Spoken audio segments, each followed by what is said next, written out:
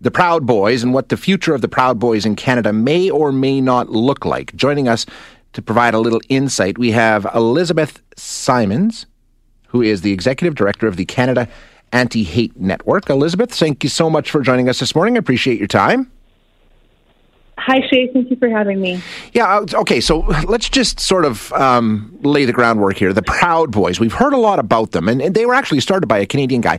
What is the official, designation or the official characterization of the Proud Boys, what they're all about, and why they became such an issue for our federal government? Yeah, well, so the Proud Boys started by Gavin McInnes, who used to be with Vice Media, left there many years ago, and then went on to found the Proud Boys a number of years ago. He started the group with kind of the intention of creating kind of like a far right fight club, I guess you could say. Like it always kind of relied on irony and jokes, and they tended to really shield or use that as a shield against criticism. So whenever they'd be criticized, they'd say, "Oh, well, we're just joking. It's just irony. It's just meant for fun." But over time, it became very clear that they were absolutely agitators. They were far right. They would pop up at rallies. They would instigate physical violence. One of the big stories in Canada was, I think it was in 2017, there's a bunch of Proud Boys in Nova Scotia. They showed up at an Indigenous event, which was protesting, I believe, a statue, and they showed up and caused a lot of disruption and what have you. And that's really kind of when it started off in Canada, at least. So the Canadians have always been very... there hasn't really been like a central leadership structure with the Canadians, unlike the Americans. There are a lot of differences between the American Proud Boys and the Canadians. So the Canadians have always been, each kind of chapter has been its own thing, and they might differ from chapter to chapter. Like, one city might have a different kind of perspective than another city, and so on and so forth, which was different than the U.S. However, over time it became clear that they were a hate group, and they used far-right politics as kind of an inroad into promoting, anti-Muslim rhetoric, anti-women, anti-trans especially. They were very much anti-trans. So they did use their position to kind of further some very hateful ideas. And so much so that the federal government actually designated them a terrorist group, correct? Yeah, they did. So it was after the January 6th insurrection at the Capitol building in D.C., which, of course, as everybody knows, the Proud Boys had quite a hand in. Mm-hmm. Our government felt that they had enough to designate the Proud Boys a terrorist group alongside a couple of other groups like Adam Wasson Division and Russian Imperial Movement and the Base. So...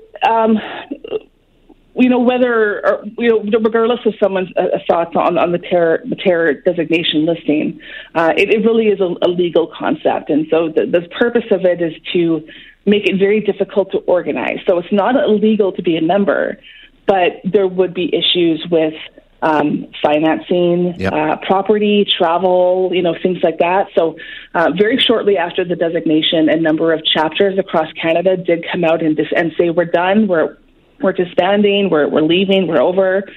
And then a couple days ago, the statement came out claiming to be from like a Proud Boy elder and said that the Proud Boys, like writ large, were done. Yes. What's interesting about that is that there is no national leadership structure. And as Global News first reported, there's actually been some backlash in private channels where some of them have said, we don't acknowledge this doesn't speak for us, we're not listening to this. So there is some friction there in terms of, whether this means Proud Boys really are done or whether some might, do their own thing. Or move to another group, correct? For them to do. Yeah, absolutely. I mean, we've always said, what people need to focus on is movements over groups. Hate groups come and go. They rebrand, they change, they break up, they split off. it's really the movement that is one to watch. And what we've seen in it's been this way for a very long time, but we're really seeing it trending toward this now, is that people are shifting away from the offline formal hate group structure and moving toward really online loose networks.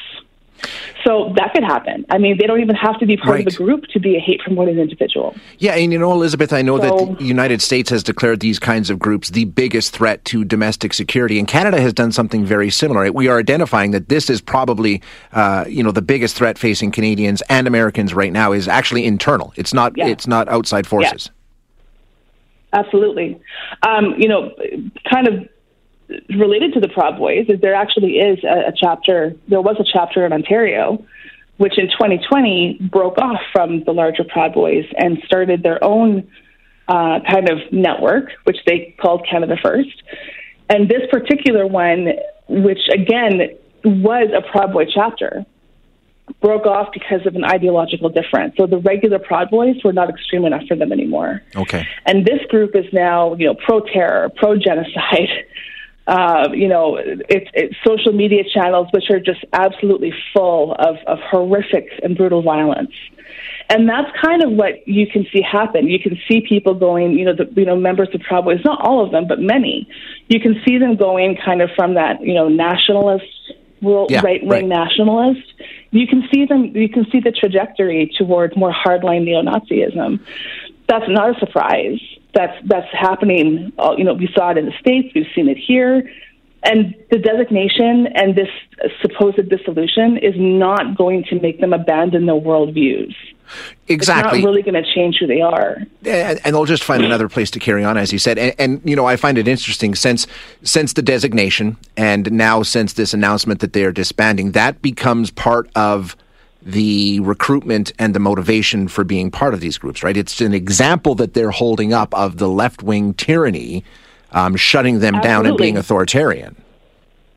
Yeah, absolutely. They're not in the statement. It was very telling in the statement. It didn't talk about how they never took really any kind of ownership or made any amends for what they've done. They just said, we're being persecuted. Right. And that's not verbatim, but we're being persecuted by the leftist tyranny, and therefore, in order to protect ourselves, this is what we have to do.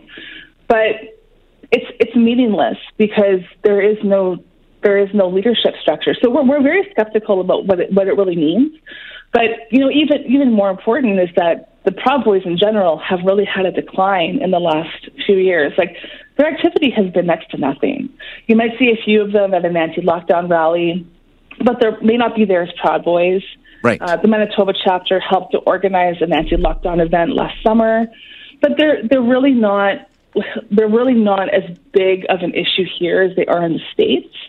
And so it's going to be interesting to see from the terror designation listing perspective how those relationships can be fleshed out and whether those relationships with the American Proud Boys could end up being problematic for the ones up here. Yeah, and I guess we'll just have to wait and see exactly how this all shapes out. But the message underlying here is that this is not over, and we don't even know exactly what this announcement means because there's all kinds of members of the Proud Boys in different chapters saying, we're not going anywhere. So this isn't the end. I mean, it's not over because they don't just stop being hate-promoting individuals. You don't just stop being, violent far-right extremists. So people are talking, you see a lot of chatter online about them rebranding. They don't have to rebrand. They can operate as a loose network. They can join an existing group. They can do any number of things. But certainly it doesn't make them go away. Okay, Elizabeth, thank you so much for your time this morning. I really appreciate it. Thank you for having me. You bet. That's Elizabeth Simons, who is the executive director of the Canadian Anti-Hate Network.